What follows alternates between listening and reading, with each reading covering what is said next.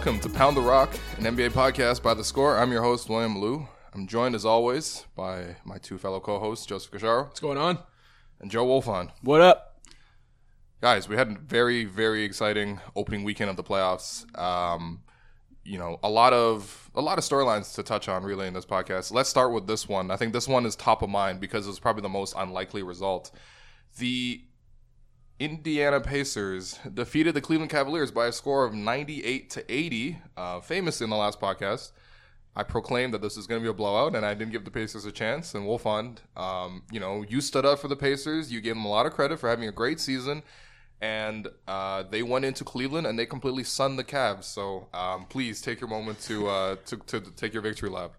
All right, well, first of all, I expected it to be a competitive series, but I definitely didn't expect them to go into the queue and wax the Cavs at any point in the series. I don't think I really expected them to even win a road game, let alone beat them by 18. And the way they did it, I think, was what surprised me the most, because kind of what I expected was the Cavs were going to get theirs, but they were going to have trouble stopping the Pacers. But I actually thought the Cavs defense was mostly fine, and they scored 80 points. Their offensive rating in the game, I think, was 84, and that is insane. Like, I really didn't think the Pacers had the horses to stop the Cavs offense. And honestly, the Cavs just didn't look at all prepared for what the Pacers were going to throw at them and the intensity that Indiana was playing with from the jump. The Cavs were super lackadaisical, kind of walking through their sets. Right. And it was 33-14 after the first quarter. Yeah, there was no sense of intensity and no sense of urgency. The role players obviously just didn't make shots. Mm-hmm. I think a lot of them were decent looks, but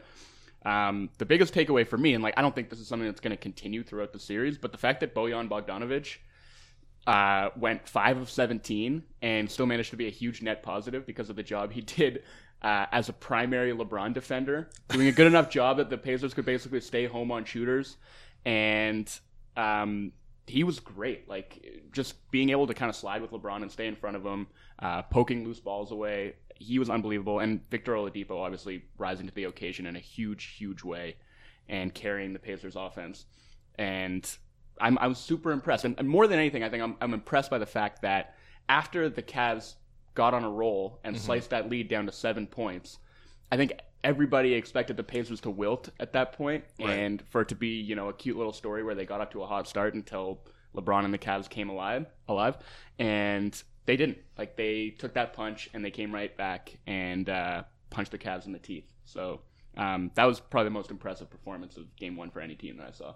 Yeah, and even just if, Will, you talked about kind of how we slagged the Pacers last week. One of the things we mentioned was it was going to be interesting and probably a bad time for Oladipo because, he had never seen, playoff traps and the way defenses would scheme against him in the playoffs, and especially on a team when he's really their only true offensive creator. Obviously the Cavs are no juggernaut on defense, but still, he was super impressive. And his first game as an alpha, first playoff game as an alpha, just a spectacular performance. And, Joe mentioned everyone expecting them to collapse, and I think the Cavs cut it to 7. Oladipo, to his credit, stayed poised, never looked rattled. Right. Never kind of ran himself into trouble in a possession. I can't remember one all game. So he really handled it well. Going back to what Joe said about Bogdanovic on LeBron, listen, no one in the NBA can actually stop LeBron. The best LeBron stoppers are guys that can just do enough on him that, like Joe mentioned, you can stay at home on shooters. You don't have to double team, triple team, and leave some of those scary shooters around LeBron open. And Bogdanovic did a great job of that. Who the hell would have saw that coming? Nobody. And the Pacers as a team did a good job staying home on shooters. And so, even with LeBron on the floor for the 44 minutes that he was on the floor, right, the Cavs offense, I think with LeBron on the floor, had an offensive rating of 88. In the 4 minutes LeBron sat, Cavs offensive rating, 44 points per 100 possession and a minus 71 net rating. Obviously a super small, it's a 4-minute sample size, right, but still, that just goes to show you, even in a game where LeBron was for the most part great, got a triple-double, was somewhat efficient offensively, not his best, right, but still, even a game like that, the Cavs need the shooters around him to make shots. Right, and look, this is the thing. I want to give a lot of credit to the Pacers. I mean, Oladipo coming out with 32, 6, 4, and 4 is incredible, and it really does help rewrite the narrative for him even further because, he is the most improved player this season. He's going to be voted that way. But it still needed to translate to the playoffs in his new role because, like you said, this is the first time he's been game plan for specifically. And if you remember last year's series, and when he was a member of the OKC Thunder, he was not very good. He was actually a really big disappointment for the Thunder in their playoff series when they lost to Houston in the first round. So it was nice to see Oladipo step up. I mean, he showed no fear whatsoever. Like in the first quarter, he sized up LeBron and pulled up on his face and drilled a three, and he kind of maintained sort of that same aggressiveness, that same confidence throughout the entire game. In the fourth quarter, he's making big shots. But from the Cavaliers' perspective, I'm not necessarily concerned about the fact that they shot 8 of 34 from deep. Obviously, if you are going to rely so heavily on the three ball, and the Cavaliers are such a big 3-point shooting team that you're going to have nights where you don't shoot well. There's going to be a lot of variance, and that just comes with it. The bigger concern for me was how soft a lot of their role players played, especially the new ones that haven't had playoff experience. Especially in that fourth quarter, Jordan Clarkson's defense was so disappointing. I mean, everyone was just tossing him around like a rag doll, like just cutting through him, right? To a lesser extent, the same thing applies to Larry Nance. And the Cavaliers are mostly an experienced team, but they didn't play like an experienced team tonight. If you see experienced playoff teams, you see a lot of physicality, you see a lot of putting up a lot of opposition at the rim. You don't see people cutting through you and stuff. And the Cavaliers, they looked really passive. Even LeBron didn't play much defense in the first quarter. And throughout the game, it wasn't. You would expect LeBron to take some possessions on Oladipo, right? But he never did. He never really said, you know what, this is my matchup, I'm going to stop him. Never. And so when you put that all into account, I mean, the Cavaliers are in a bit of trouble. Like, they need to defend better than this. And I know they only allowed 78 or 98 points, but that's the Pacers. You're going to see a lot better offenses than the Pacers coming up in the playoffs. And another thing, too, like to Joe's point about them just looking like a lack of preparation, Ty Lue comes out and says today that someone asked him, I guess, if he felt at any point the Cavs had their best five-man lineup on the floor, something along those lines in Game 1. And Ty Lue's quote was something like, we didn't get to it or we didn't get around to it. Like, this is a playoff game. And I know, you're favored. You probably go into it thinking we got LeBron James, we're the better team, we're at home, we're not going to lose to the Pacers. But this is a playoff game, and you had 48 minutes, including a stretch in the late third quarter and early fourth where you had made it a game again. How do you go 48 minutes of a playoff game and not get to your best five-man lineup? Whatever you think that is, whether it's correct or not, that it is your best five-man lineup. How do you go 48 minutes of a playoff game without rolling out your best five-man unit? And then, even worse, why would you admit it 2 days later or a day later? Yeah. Yeah, that was definitely I don't even know what to say about that. I was also trying to figure out what that five-man lineup might be, and I don't know. What do you guys think? So I assumed it was Hill, Korver, LeBron, Love, Nance, but then I realized that five-man unit actually did log a minute or two together. So I'm gonna assume it's Hill, Hood, LeBron, Love, Nance. Yeah, that lineup did not play a minute together. I still feel like Love at the 5 is their best lineup iteration. Yeah. Nance gives them a little bit more versatility, and I think they're going to be better defensively in that formation. But I think as far as what the Pacers are going to be able to defend against, having Love at the 5 and kind of stretching Miles Turner out is probably going to be their best bet. And at the end of the day, they need to be able to outscore the Pacers, right? They're not going to score 80 points a game again, but the Pacers also I think are going to be better offensively than they were in that game, and they got a ton of open looks that they just didn't knock down. So, to be fair to the Cavs, this reminds me a little bit of, a couple of years ago when they dumped a couple of games in Toronto and LeBron, totally unfazed, just said, I've faced a lot of adversity in my career and this isn't one of those times.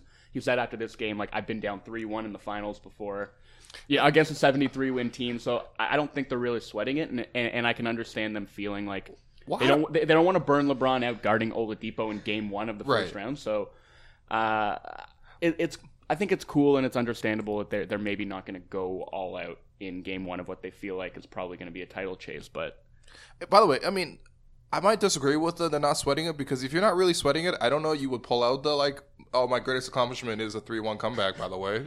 After one game, maybe if you can say that after you're down 3-1 or something, but no, but that's what LeBron does. He's always just trying to keep everything in perspective like that, right? When people come at him in the regular season and are like, oh, do you think this is a big regular season game tomorrow? And he's like, I've been to 7 straight finals. I don't sweat about regular season games.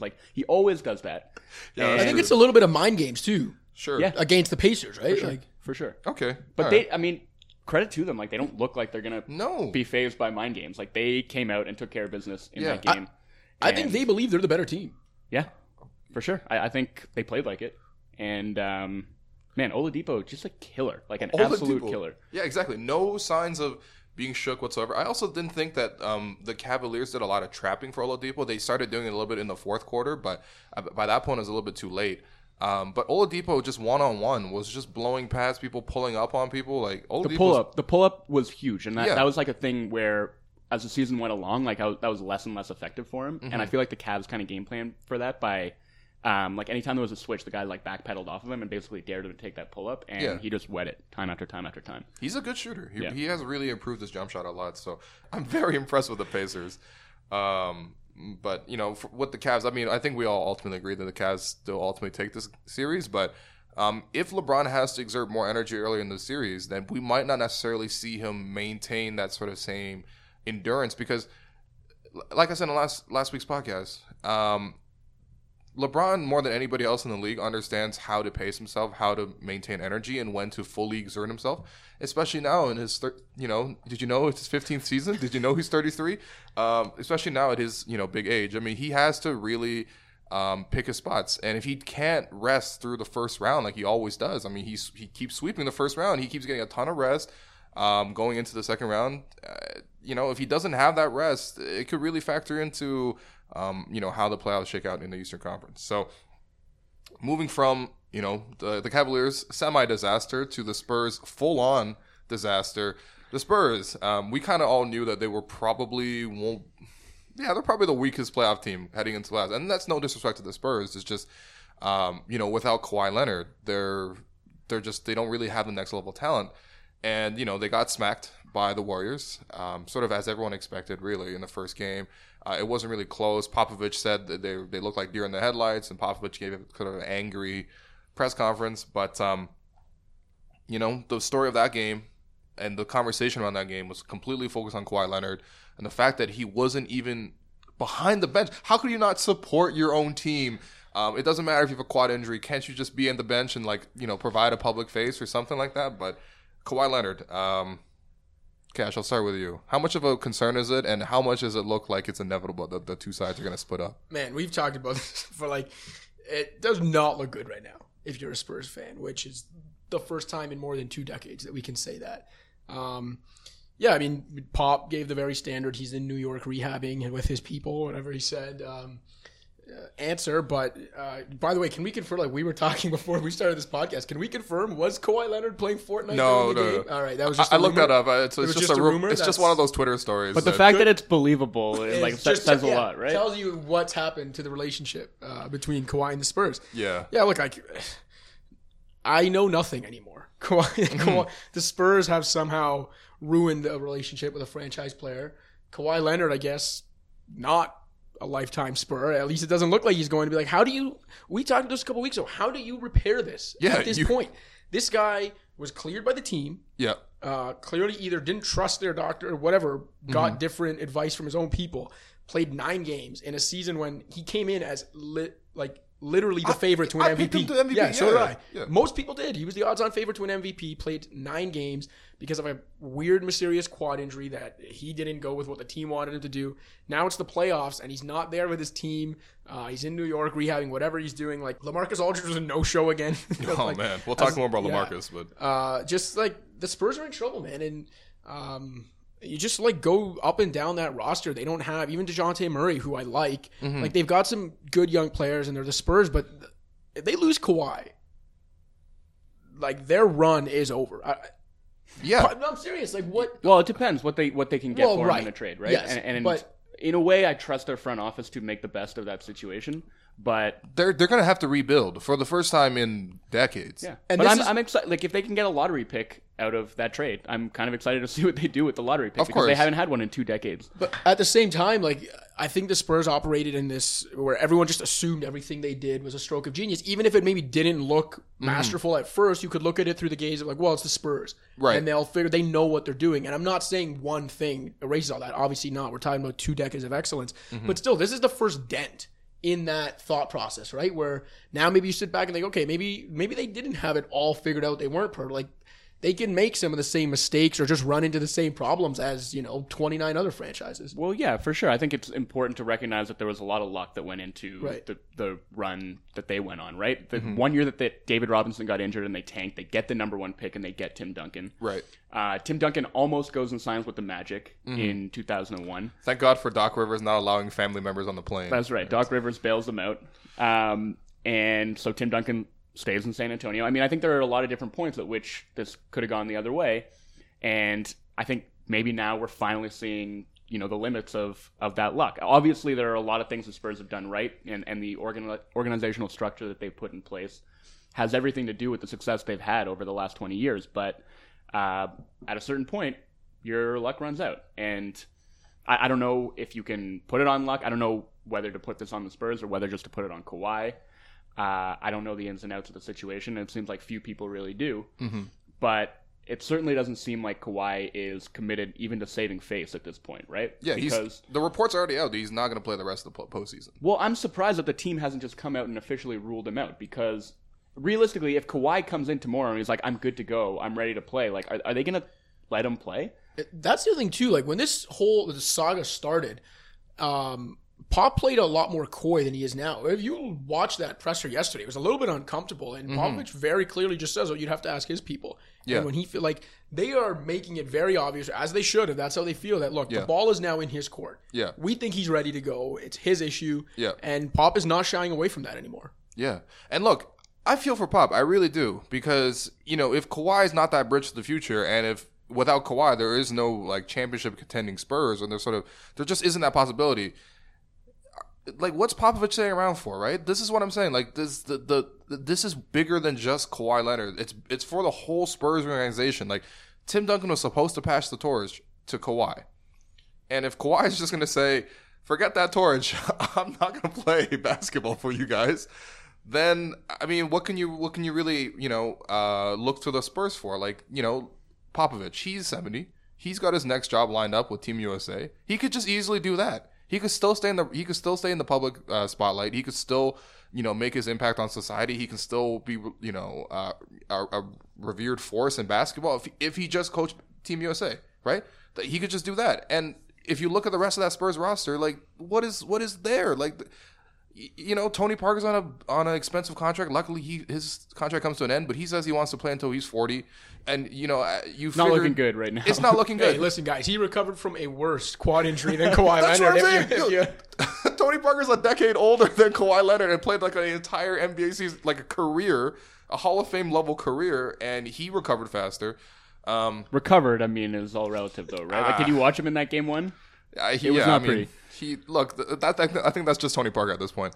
But I mean, look, Manu Ginobili might leave. I mean, if I were Manu, I'd probably leave. And quite honestly, if I were Manu, I'd be pretty upset at Kawhi. Like, you're just leaving the whole team out to dry here. We always have to answer for you, Kawhi. People grill us with questions all the time because we're right here.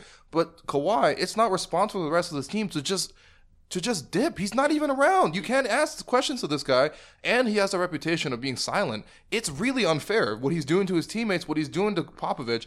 Look, ultimately, it's his decision. If he doesn't feel like he's physically comfortable to play, everyone understands that. But you have to, like, if there's this much controversy around it, there's this much of a circus, you have to come out there and just for the sake of your teammates, these are people you won championships with. Danny Green is, like, on podcasts talking about you, saying you have setbacks, and that's the first we heard about that. Pau Gasol is saying you haven't been around the team in weeks. Like, that's not fair. It's not fair to your teammates. You have to come out and say something. But, of course, Kawhi Leonard is at home, or he's in New York, or wherever he is. We don't even know. Maybe playing Fortnite. He's maybe playing Fortnite.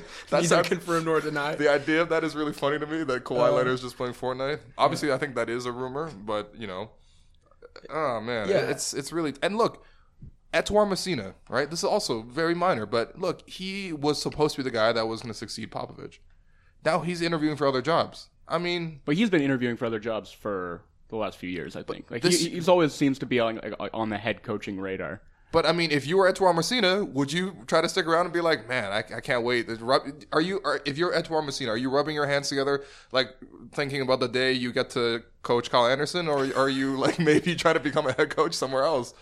You know, like, and I mean, there's a you lot of said vacancies he this said he's summer. being interviewed by Charlotte, so Yeah, I was gonna say it depends. I think for him it depends on where the opportunities are, right? Like, Come on, Malik Monk is Dwayne Bacon. if Charlotte's your only option, I'd probably stick it out in San Antonio and hope that RC Buford and co. give you the same loyalty they gave Pop. yeah. Hopefully. Yeah, but yeah, like you hit it on the head, Will, when you said like it.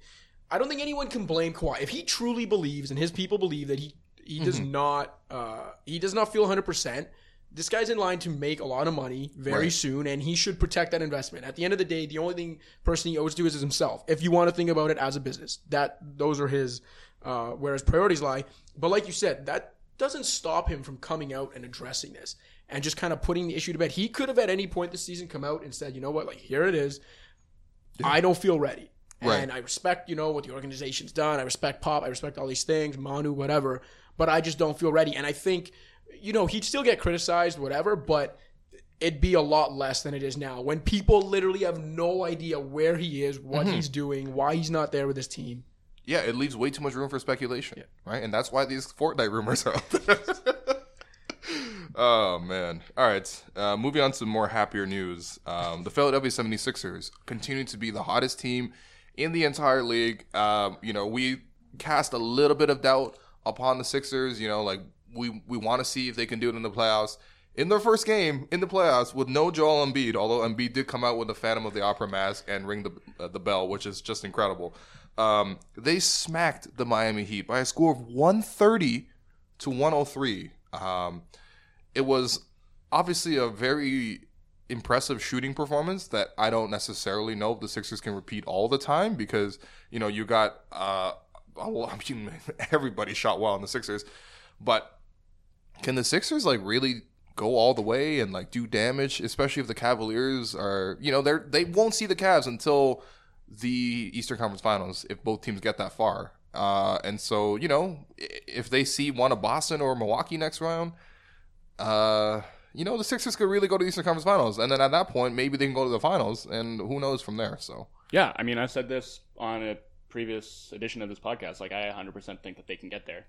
And I agree. I don't think they're going to replicate the shooting performance that they had in game one, but they can absolutely just get going in a Warriors-esque kind of avalanche.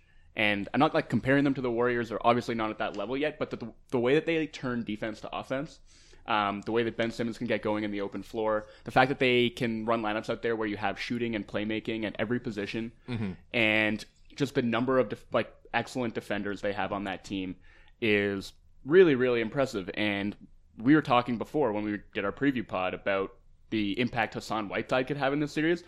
The Sixers were so unafraid of Hassan Whiteside. They threw Ersan Ilyasova out there at center, and they absolutely cooked the Heat. Whiteside had 2 points. Whiteside had 2 points. He did nothing. They got worked on the boards. They got worked in transition, and they got just absolutely devastated by this spread offense that the Sixers were running out around Ben Simmons. And you look at these guys, again, that the Sixers just plucked off of the buyout market scrap heap in Ersan Ilyasova and Marco Bellinelli. These guys combined for 42 points, 16 rebounds, 2 assists, 4 steals, a block, 7 of 11 from deep, and a plus 30 in game one. That's totally insane. And I just love the confidence that whole team is playing with right now. Robert Covington smothered every single person that he guarded in that game. He was also taking ridiculous threes. Yeah. Dario Saric was a monster at both ends. Yep. He's just really coming into his own, I think, and he's a wonderful player. Even Fultz had a really nice move. I mean, he only had 5 points, but I mean, he was an all-around contributor. That spin move going to the basket. That's very nice. He likes that spin move a lot. Yeah, I mean, when you can't really shoot. And his ability to get to the basket though and wreak some havoc in there and opens things up for some of their shooters.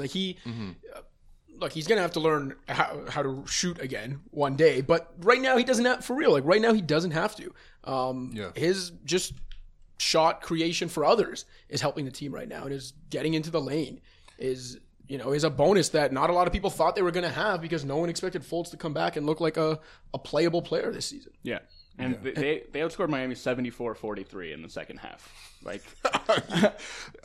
without Embiid, I know we keep saying that, but man. I don't know what Miami. I don't think has much hope in this series.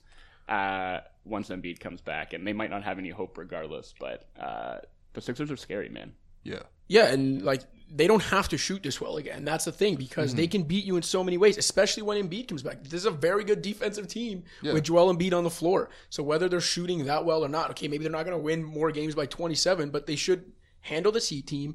Like, did you guys see the Boston-Milwaukee game yesterday? Neither of those teams is beating the Sixers if the Sixers just play. They don't even have to play above their heads. If the Sixers just play up to their capabilities, they're coasting to the East Final.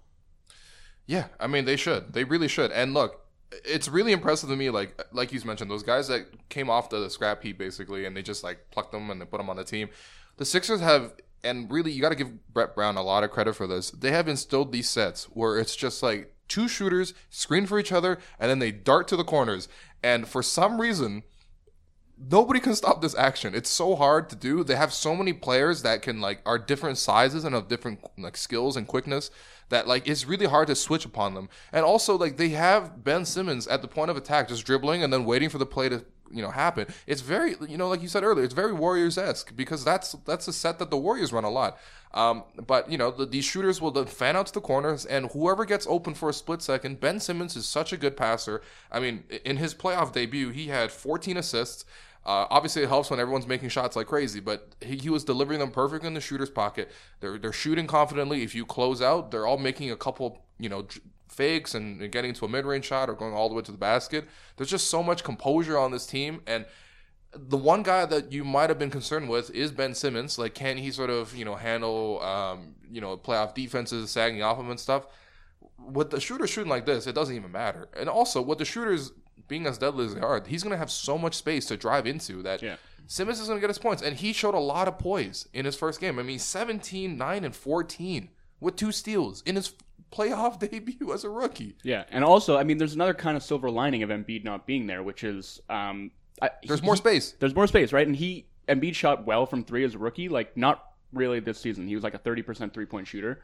And so when Simmons is out there without Embiid, the Sixers can really invert the floor. Right. And he can post up while like guys like Dario Saric and JJ Redick are just darting around off of screens and popping open for catch and shoot threes. And they ran those sets, pretty frequently in the second half and just absolutely buried the Heat under a torrent of like catch and shoot threes. Yeah. And there was really nothing Miami could do about it. Like Ben Simmons operating from the post was like pretty deadly as just him like operating pick and roll basically. Yeah, and this is a tough defensive team that they're going against. Miami is under Spoelstra is exactly incredible, and they have depth on the roster. They have different looks that they can throw, but for some reason they were just completely helpless against these sets. And I think it comes down to like you have these forwards that can shoot and play make in Ilyasova and Saric, and then you have these shooters around them in Bellinelli and Redick that are also able to put the ball on the floor a little bit. But also, like, just it's hard to switch those actions because then you're creating a mismatch, and I don't know. The Sixers are very good. Arguably the most impressive team in the Eastern Conference. They were the most impressive team in Game 1, I would say, in the Eastern Conference. Easily. Yeah. I mean, and they have been for a month and a half. More, Yeah. So that's, 17 straight wins now? Yeah. And I think 13 of them by double digits. Right. And now they bought more time for Embiid to come back. Like, yeah, if you win Game 1, you don't have any pressure to bring him back for Game 2. Yeah, even if you lose that game, you still have Embiid coming back, right? So Embiid has already been ruled out for Game 2, but he said that he's likely to come back for either Game 2 or 3, so I guess not 2, but maybe 3. And he said that if it was up to him, he would already be out there. And he's cleared concussion protocol. Mm-hmm. He just needs to get in a couple, practices in. And honestly, if the Sixers keep rolling like this, I wonder if there's no rush. If they win Game 2 in convincing fashion, I wonder if they just keep him on the shelf. Like, why not buy him some more time if you can? Like, if you have a 2-0 lead. I feel like if there is one thing we know about Embiid, though, he'll force himself back in there. Like, if he's medically cleared and it's just kind of like, well, we could be a little cautious, but if he can play, I think Joel Embiid will play. Yeah, fair enough. But the Sixers are scary. Okay, so we're going to take a quick break here. We're going to come back on the other side, and we're going to do our make or miss segment.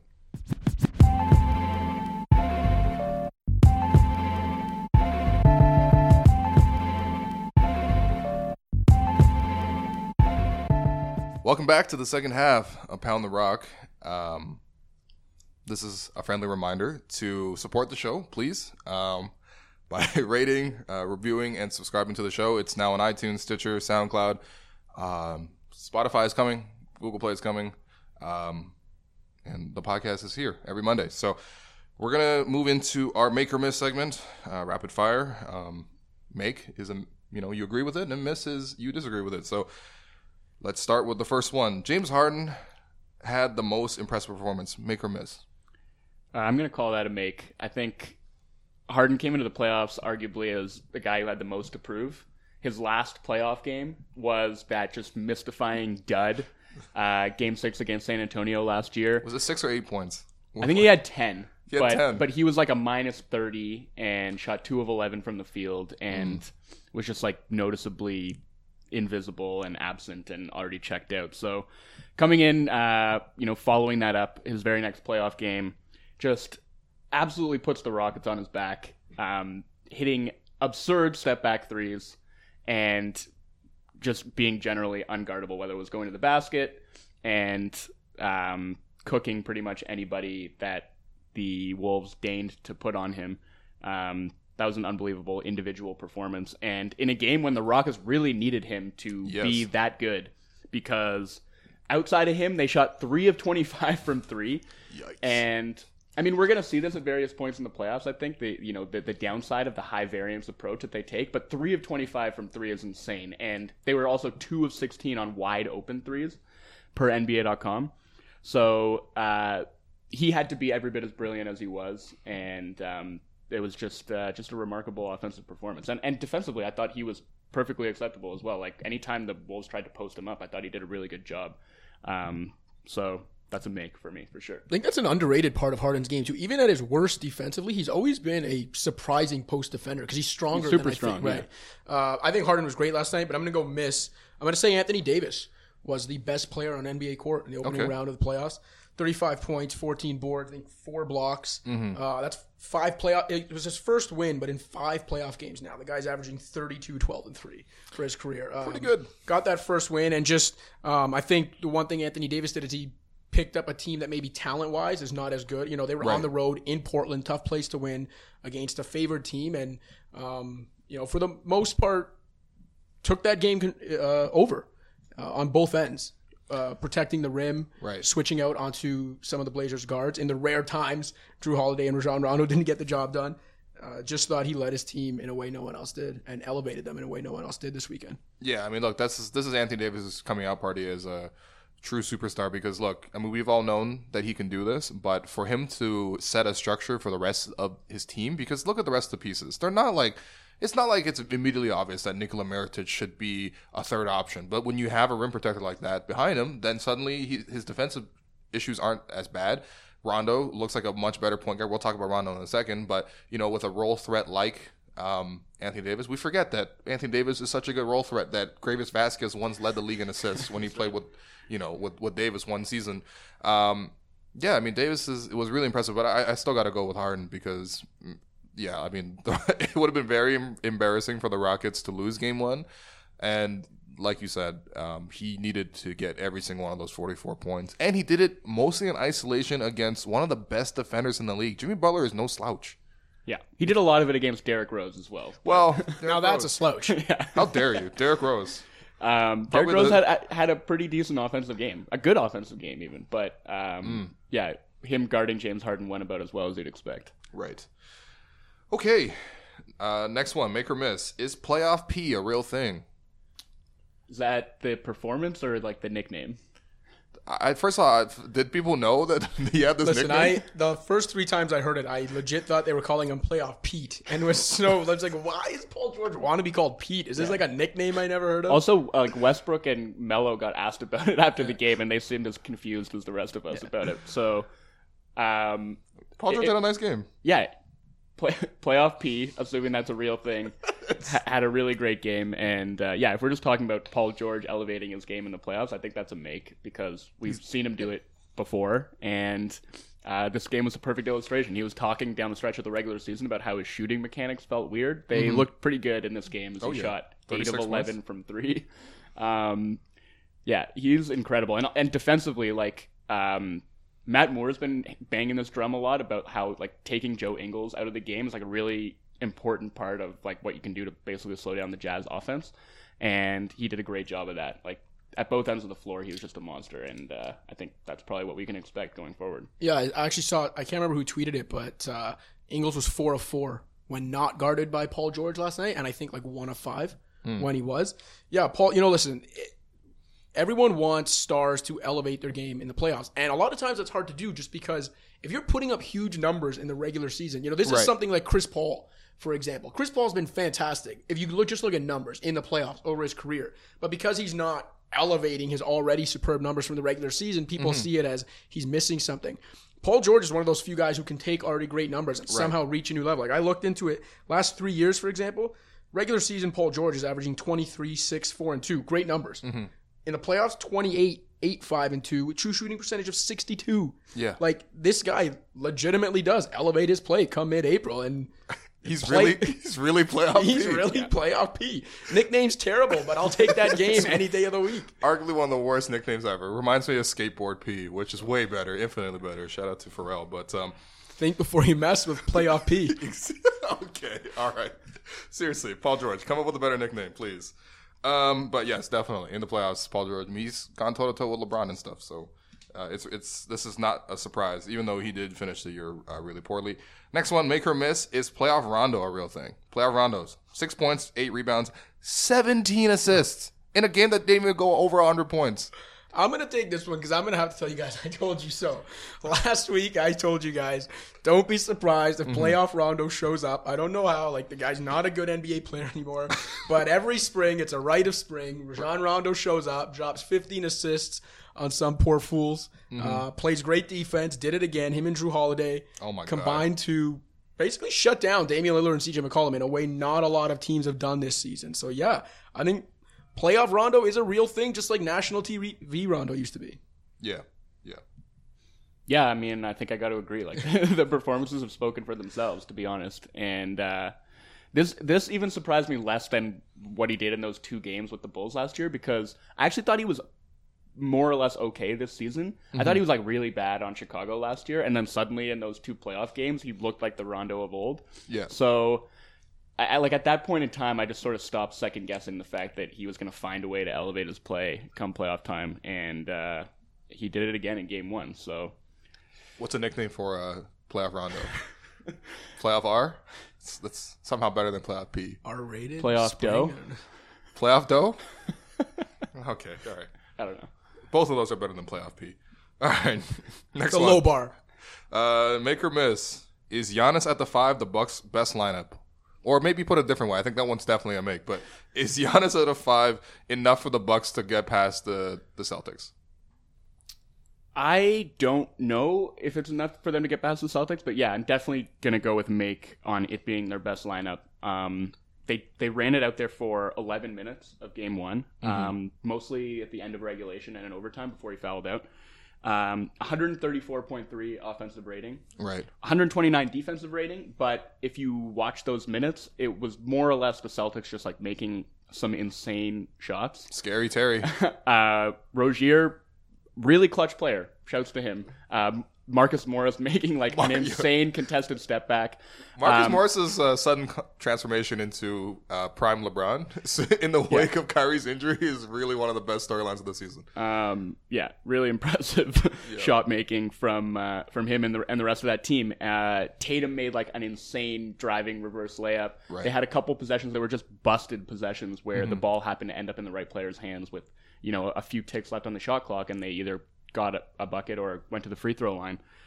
So I think if you just watch the last few minutes of that game, I actually think the Bucks out-executed the Celtics, which is really surprising considering those two teams' profiles and what you would expect out of this series. Like the Bucks having the talent and like the shot-making ability, but the Celtics being better coached and executing better typically. Right. But I actually thought there was a lot of fluidity in the Bucks' offense when Giannis was playing the 5, and they were getting a lot of really good looks. And that last possession where they get Brogdon that game tying 3 before Rozier hit that ridiculous step back. Just like the terror that Giannis induced when the floor is spread for him, he gets ahead of steam and he gets a step on Horford, and Rozier just leans a little bit toward Giannis. You probably shouldn't have. I mean, they were up 3 points, but Rozier leans and Giannis finds Brogdon for an open 3 to tie the game. I think Just the ability of him to attack when the floor is spaced is really like the best weapon that they have offensively, and defensively, like they can absolutely hold it down with him in the middle, especially when it's Horford out there at center, because Horford typically doesn't even really play inside, right? Like he's operating from the elbows or from the high post, and Giannis did a really good job on him when he was taking out assignment as well. So theoretically, I think this should be a make. And in game one, in the 11 minutes, Giannis was at center. It did look good. But then you look at the results, and maybe this just speaks to the general poor job that Milwaukee's done of building a roster on Giannis. But the 5 most used lineups from the regular season that had Giannis as the nominal center with no other bigs on the floor, the net ratings of -12, -3, -27, -20, and -4. Mm-hmm. So it's easy to say, they should be better with him at center in these like rangier lineups that have shooting around him. But for whatever reason, it hasn't worked. Maybe that speaks to the fact that there's just not enough shooting on this roster, period. Okay. And that if they remake the roster a little bit, you can get by with lineups with him at the 5 and shooters around him, but right now the results don't actually speak to it. Oh, how many of those lineups had Brogdon in it though? A couple of them did. 2 or 3 of them did. Because I think that makes a big difference. Like he was out for a while, and having like he was on the floor for all 11 of those minutes in game 1 when Giannis was playing center as well, and like he's really important, I think, for their team and like being able to play alongside Bledsoe as a guy who can actually shoot and like defend pretty well. It'd be great if Bledsoe could play well too. He was not. Bledsoe had a rough game. And also I think another thing you'd expect is that Jabari would be playing the 4 in a lot of those lineups, but he was barely out there in those Giannis at the 5 lineups at the end of game 1, and he had a pretty miserable game. And I wonder how that plays out going forward, because they were mostly running with Middleton at the 4, and I thought that looked pretty good. And Jabari, like if he's not going to give you anything on offense, he's going to be a clear minus because he was just getting blown by defensively. So, I'm interested to see how they kind of reshape those lineups for the rest of the series. We also have never really seen like the Bucks at full strength with Middleton playing his best and Parker playing at his best, or both healthy, because like, Parker's having a good year and Middleton's out, and then Middleton comes back, but Parker's like, they're never. Yeah, it doesn't and then quite this work. year, Middleton had a great year, but Parker missed most of it. And by the time Parker comes back, he's not peak Jabari yet. So we've never really seen the Bucks at full strength with the ability to go Brogdon, Bledsoe, Middleton, Parker, Giannis with everyone at their best. Yeah, right. I think it ultimately speaks to a lack of coherent coaching, because the talent is there to make something like this happen. And, with better coaching, you work on this stuff in the regular season so that come time for the playoffs, you have this versatility, you have this option of playing with Giannis at center, but, they just haven't really developed that. And, instead they played a lot of Tyler Zeller and John Henson. I mean, good God, John Henson and Tyler Zeller. I mean, Giannis, sometimes I feel bad for Giannis, because a player of his caliber should really play, with better teammates than having Jason Terry, which all due respect to Jason Terry and everything he's done, but he's like, old enough to be Giannis's dad, and and then you have Tyler Zeller with him. Like it's a lot for Giannis to overcome, but it's gonna be tough. It's gonna be tough. I still think that it's a long series. It's gonna be an arduous series. It's probably gonna be an ugly one, but it should. I don't know. It should be pretty fun. And honestly, I said in the last podcast, my expectation is for Giannis to get past the Celtics and really show that he's a superstar. Next one, make or miss. The Raptors' culture change is real. Yeah, I'm going to call that a make. If it wasn't obvious already after 82 games of it, the fact that they stuck with it in game 1 of the playoffs and it worked. Raps in game 1 took 6 mid-range jumpers. That was fewer than any team outside the Rockets in game 1. They were 4th in passes thrown, 4th in assists, tied for 2nd in secondary assists, which they were getting a lot of because the Wizards were trapping Lowry and DeRozan out of the pick and roll. DeRozan and Lowry combined for just 28 points on 26 shots, but they also combined for 15 assists, and they weren't really forcing anything. They were really trusting their teammates, and I thought they executed their offense really, really well, especially in the second half. So I think, that speaks to the fact that they are going to continue trusting the system that they put in place, and having seen it work in game 1, something that they hadn't done in this entire era of Dwayne Casey coached, Kyle Lowry led Toronto Raptors basketball. The fact that they got it done in game 1, I think is only going to embolden them to keep rolling with this culture change. Yeah, I think there was a lot of examples from that game to prove that the culture change is real. DeMar spent a lot of the first half probing the Wizards defense, and even overall did not have a good offensive night. Personally, he didn't shoot the ball well. But when you look at the way he probed the defense and moved the ball, and I think the one possession that really kind of encapsulated everything in the fourth quarter, about midway through the fourth quarter, I think he had Otto Porter on him, which is what he. Oh, the marching Gortat. It was a switch. He had Gortat on a switch, but the possession didn't really look like it was going anywhere, and he reset it and he brought it back out. Yeah. And then the ball eventually found Lowry. Yeah. The ball kept moving. Eventually found DeLon Wright, who traditionally wasn't a great 3-point shooter, but worked on that, has become a pretty dependable shooter. Right. And he patiently. I can't remember who flew out at him, but he sidestepped it, calmly drilled a 3, and that to me really embodied the Raptors culture change. That DeMar reset a possession, it went through Lowry still, and it ended up in one of the young depth role players' hands, who's become a better shooter, much better shooter over the last year, and that was one of the daggers really down the stretch. I think the whole culture change of the Raptors is very much just like a catchphrase, really, to say that the Raptors are not the same old Raptors, and I think, like you said, through 82 games, they had proven that. Of course, the difference was that the Raptors never really necessarily struggled with the regular season so much as they struggled with the playoffs. But the issues that plagued them, were that the star players didn't really pass much and they got trapped, and that's pretty much the death of the offense for them. But it was also that they didn't have supporting players that consistently were able to produce. And when you look at the way the Raptors played in Game 1, you had Serge Ibaka confidently, scoring. He had 23 points. You have JV, going to the rim, and he was finishing effectively there. And even JV was even okay on defense, which is usually a knock on JV. And then you look at that young bench. DeLon Wright had 18 points. He was arguably more productive than someone like John Wall, right? And seriously, 18 points. Fred VanVleet, who is, we've said before, is the captain of that bench. He didn't even play because he had a shoulder injury. But, the Raptors even miss him. CJ Miles made 4 threes. Even a guy like Baby Nogueira, who is sort of just this complete unknown commodity that isn't usually in the Raptors rotation, he comes in and he closes out the fourth quarter and completely shuts the Wizards down defensively. So that's all part of the culture change. That the fact that the Raptors have a better supporting cast, more depth, and they're able to use that depth that they used in the regular season in the playoffs. And I think that's pretty much what should encourage Raptors fans the most, is that if they're going to be able to translate the regular season play into the playoffs, then they should have way fewer problems than before, because before there was always a disconnect. Yeah, and look, I was down at the game this week, and I wrote about the depth and how it kind of shone through. And after the game, Dwayne Casey joked all year about I haven't found the rule book yet that says you can't play more than 8 or 9 guys once the playoffs come. And I asked him about that after the game, and he said basically the same thing. He said, look, we've been using this all year, and there's no reason why now the playoffs come and we're all of a sudden going to go away from that. Guys who have been playing their role well all year played their role well in a playoff game, just like we expected it to happen. Right. And I really think that's how they see the playoffs going. These guys have been giving them good minutes and doing what they want them to do well all year, and it's going to continue.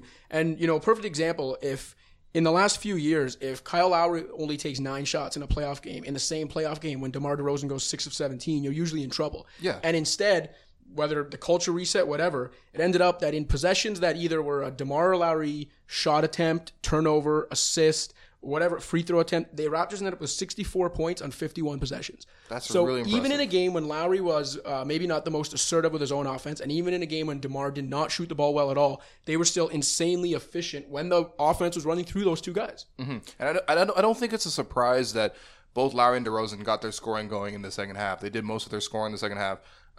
I think part of that was because Washington realized these guys are just passing to open shooters, and even big men that can pass and play in a 4-on-3 scenario such that they can get an open shot somewhere down the line.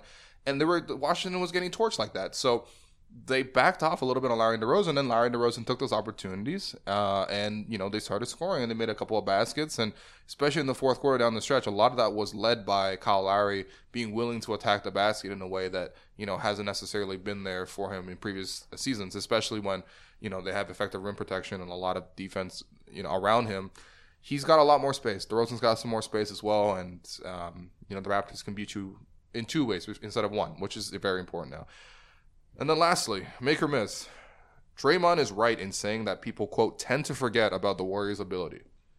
I'm going to go with a miss. I don't think that that's the case. I think everyone is pretty well aware of the Warriors and how good they are, how good they are capable of being. And honestly, if anybody did forget about how good the Warriors are, it's definitely the Warriors' own fault for just dogging it down the stretch of the regular season. I don't Dogging you the whole season. Yeah, like I mean, but again, they've been there the whole time as a sleeping giant. I think most serious basketball fans have acknowledged that and recognized that at the end of the day, like a team like the Rockets still going to have to go through Golden State. I will continue to say that there are concerns about that team's ability to score without Steph Curry. And again, like I said on the last pod, I think they drew a really favorable first round matchup with the Spurs.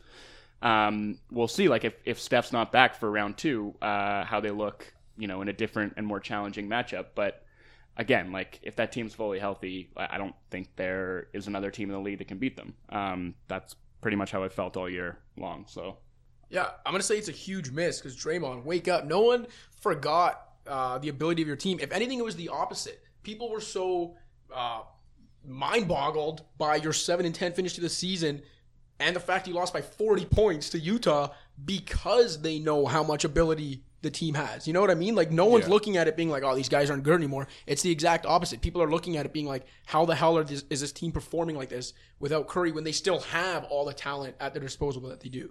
Yeah, I think for Draymond, it's a matter of perspective, right? Like, in the last 3 seasons, it's been Warriors all the time. All the coverage is on them. And it's just like a hoopla and a circus around them. I think this year, in the year 4 of their like dynasty run, there hasn't been as much media attention. It's not Kevin Durant just joined the team. We got to talk about them all the time. It's not, holy crap, they're winning 73 games of the regular season. Steph Curry is a unanimous MVP. It's not even the first season where it's like, wow, these guys are took the next step and now they're really great. This season, the narrative is kind of like, yeah, they're whatever, they're tired. Like that's not a real story to talk about. So I don't think there has been as much media attention around them as previously, and I think maybe that's what Draymond's talking about. Like maybe people are sleeping on them a little bit in that perspective. But I mean, come on, I think we all realize that when the Warriors are healthy, they are the best team in the league, bar none, and one of the best teams in NBA history. This is also just Draymond's MO, though, right? Like all his teammates talk about this. He's talked about it himself, how he needs something to butt up against, and. Like, there was a feature that came out about him last year when the playoffs were about to start about how, like, the Warriors were so good and, like, there was nobody realistically that was going to beat them. And Draymond was just out there kind of, like searching the internet for any form of slander about himself or the team that he could find, like, just as a way to, like, give himself that added fuel that he needed. And, like, David West was quoted in a recent feature about the Warriors as well, saying that, like, Draymond just like has gone at the officials this year because like he hasn't found like any other opposing players who have been antagonistic enough to like get that fire out of him. Right. So this is just what he does, right? He's always going to look for whatever edge he can find, whatever form of like disrespect he can find to help him get up to, whatever next level he needs to get to when the playoffs roll around. So this doesn't really surprise me, but yeah, I agree it's a miss. Okay, all right. We're going to take another quick break, and then we're going to come back, and we're going to end the podcast taking a playoff flashback to Chris Paul.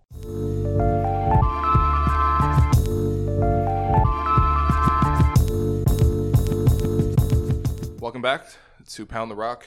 Our playoff flashback today is Chris Paul. And not necessarily a positive memory of Chris Paul. We're not talking about Chris Paul hitting the game over Tim Duncan to eliminate the Spurs.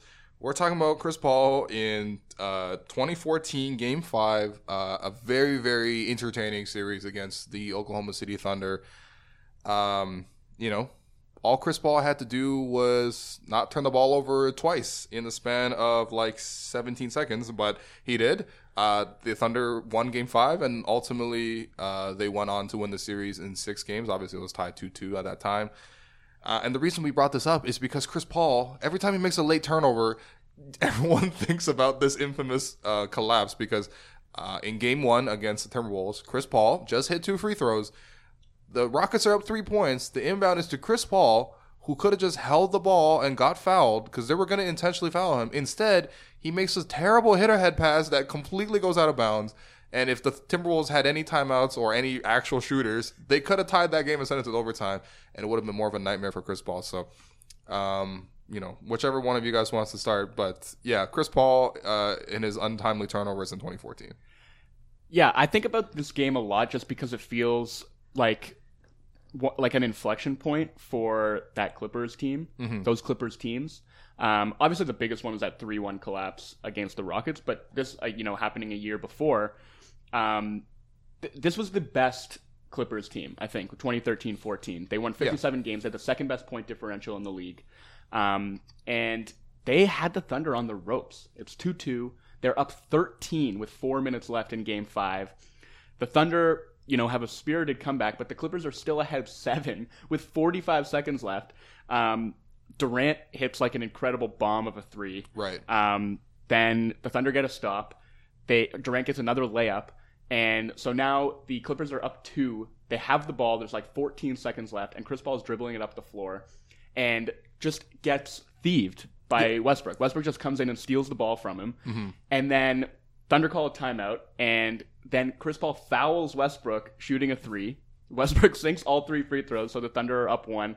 And then on the final possession, Chris Paul turns it over again, trying to make a pocket pass to Blake Griffin, where he had no angle to make the pass.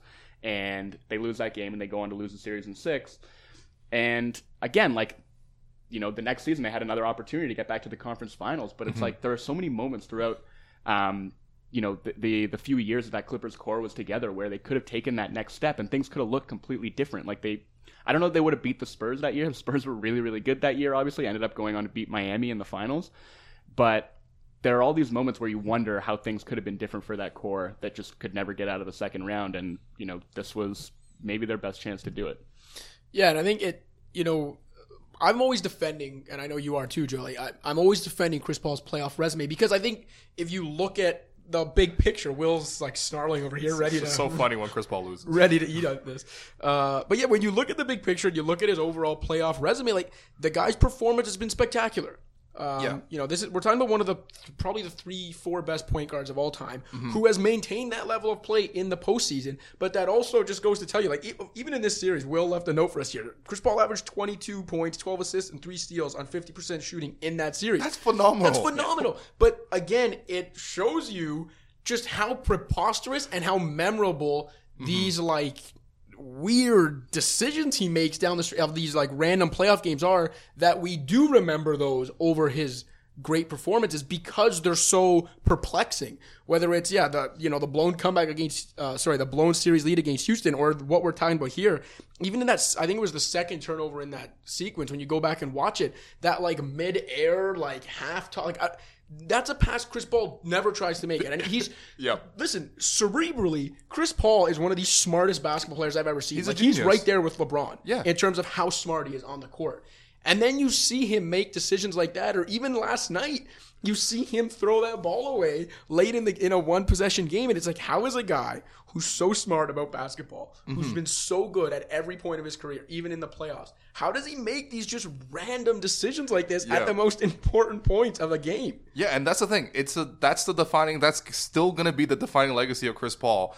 And I think it's unfortunate. It definitely is unfortunate, but this is what sports are, right? Sports really reduces you down to these big memorable moments because even 5 years after you retired, no one remembers what you did. We're only gonna remember Dirk for wow, he beat LeBron at his peak, right? And that's Dirk Nowitzki, a guy that's gonna play 21 seasons and stuff, right? Sports really cuts you down to that one moment. And before that, if Dirk didn't do that, then Dirk's one point was gonna be that he blew that series against the We Believe Warriors. Put a hole in the wall. And put a hole in the wall, right? Also blew that finals series against the Heat. They had a 2-0 lead in that series. Exactly, right? So for Chris Paul, he so badly needs to have a playoff moment that reflects how great he's been in the regular season. What, you mean hitting a game-winning floater on one leg against the Spurs in Game 7? Over Tim Duncan. But then what happened in that next series? They blew a 3-1 lead. Yeah, they were the original 3-1 lead blowers, right? So, I mean, it's not fair to Chris Paul, but it's also, at this point, it becomes a meme because Chris Paul, he's so intense about winning. Yeah. He wants to do everything right. He's really Mr. Perfect, except for these weird moments where he just completely, unravels. And it's very funny to watch him do this. I would still hope that people can look at the whole body of work, though, of course, and recognize that the guy has been really, really good in the playoffs. And no, he's not a playoff choker. No, his play does not fall off in the playoffs. He's just had some really unfortunate moments. Mm-hmm. And it's not like you can put that 3-1 collapse on him either. He's just been part of a team that has had some really unfortunate playoff moments. And also, Josh Smith and Corey Brewer combined for 9 threes. Right. And what are you really going to do about sometimes that? You just have to be the Alonzo Mourning gif and shrug it off. And Yeah. Chris Paul will never do that though. Chris Paul wants to win so badly. Yeah, it's really like an interesting and complicated legacy that he has though, because again, like you were saying, he has his defining playoff moment in 2015 when he hits that shot to win that series over the Spurs, and then the very next round, it's like an epic catastrophe. And in 2014, like that team was rolling. They had this epic 7-game series win over the Warriors the year before the Warriors became the capital W Warriors. And he's having just like a phenomenal postseason, and then has this unfortunate moment in Game 5 against the Thunder, and that's what people remember. So that's part of the reason like I'm hoping he can vanquish some of those playoff demons this year. It would be great. And I expect him to have some signature moments that force people to paint him in a more positive light this year. I really hope so. Yeah. Chris Paul, please change your reputation, because there's a lot of pressure on you at this point. All right, that does it for this week's podcast. As always, please support the podcast by rating, reviewing, and subscribing. It really helps if you guys give 5 stars or a positive review on iTunes. If you're not going to give 5 stars, well, just don't. Okay, just don't. Just keep that comment to yourself. And you can find us on iTunes, on Stitcher, on SoundCloud, and soon more platforms to come. So for myself, for Joseph, and for Wolfond, we'll be back next week.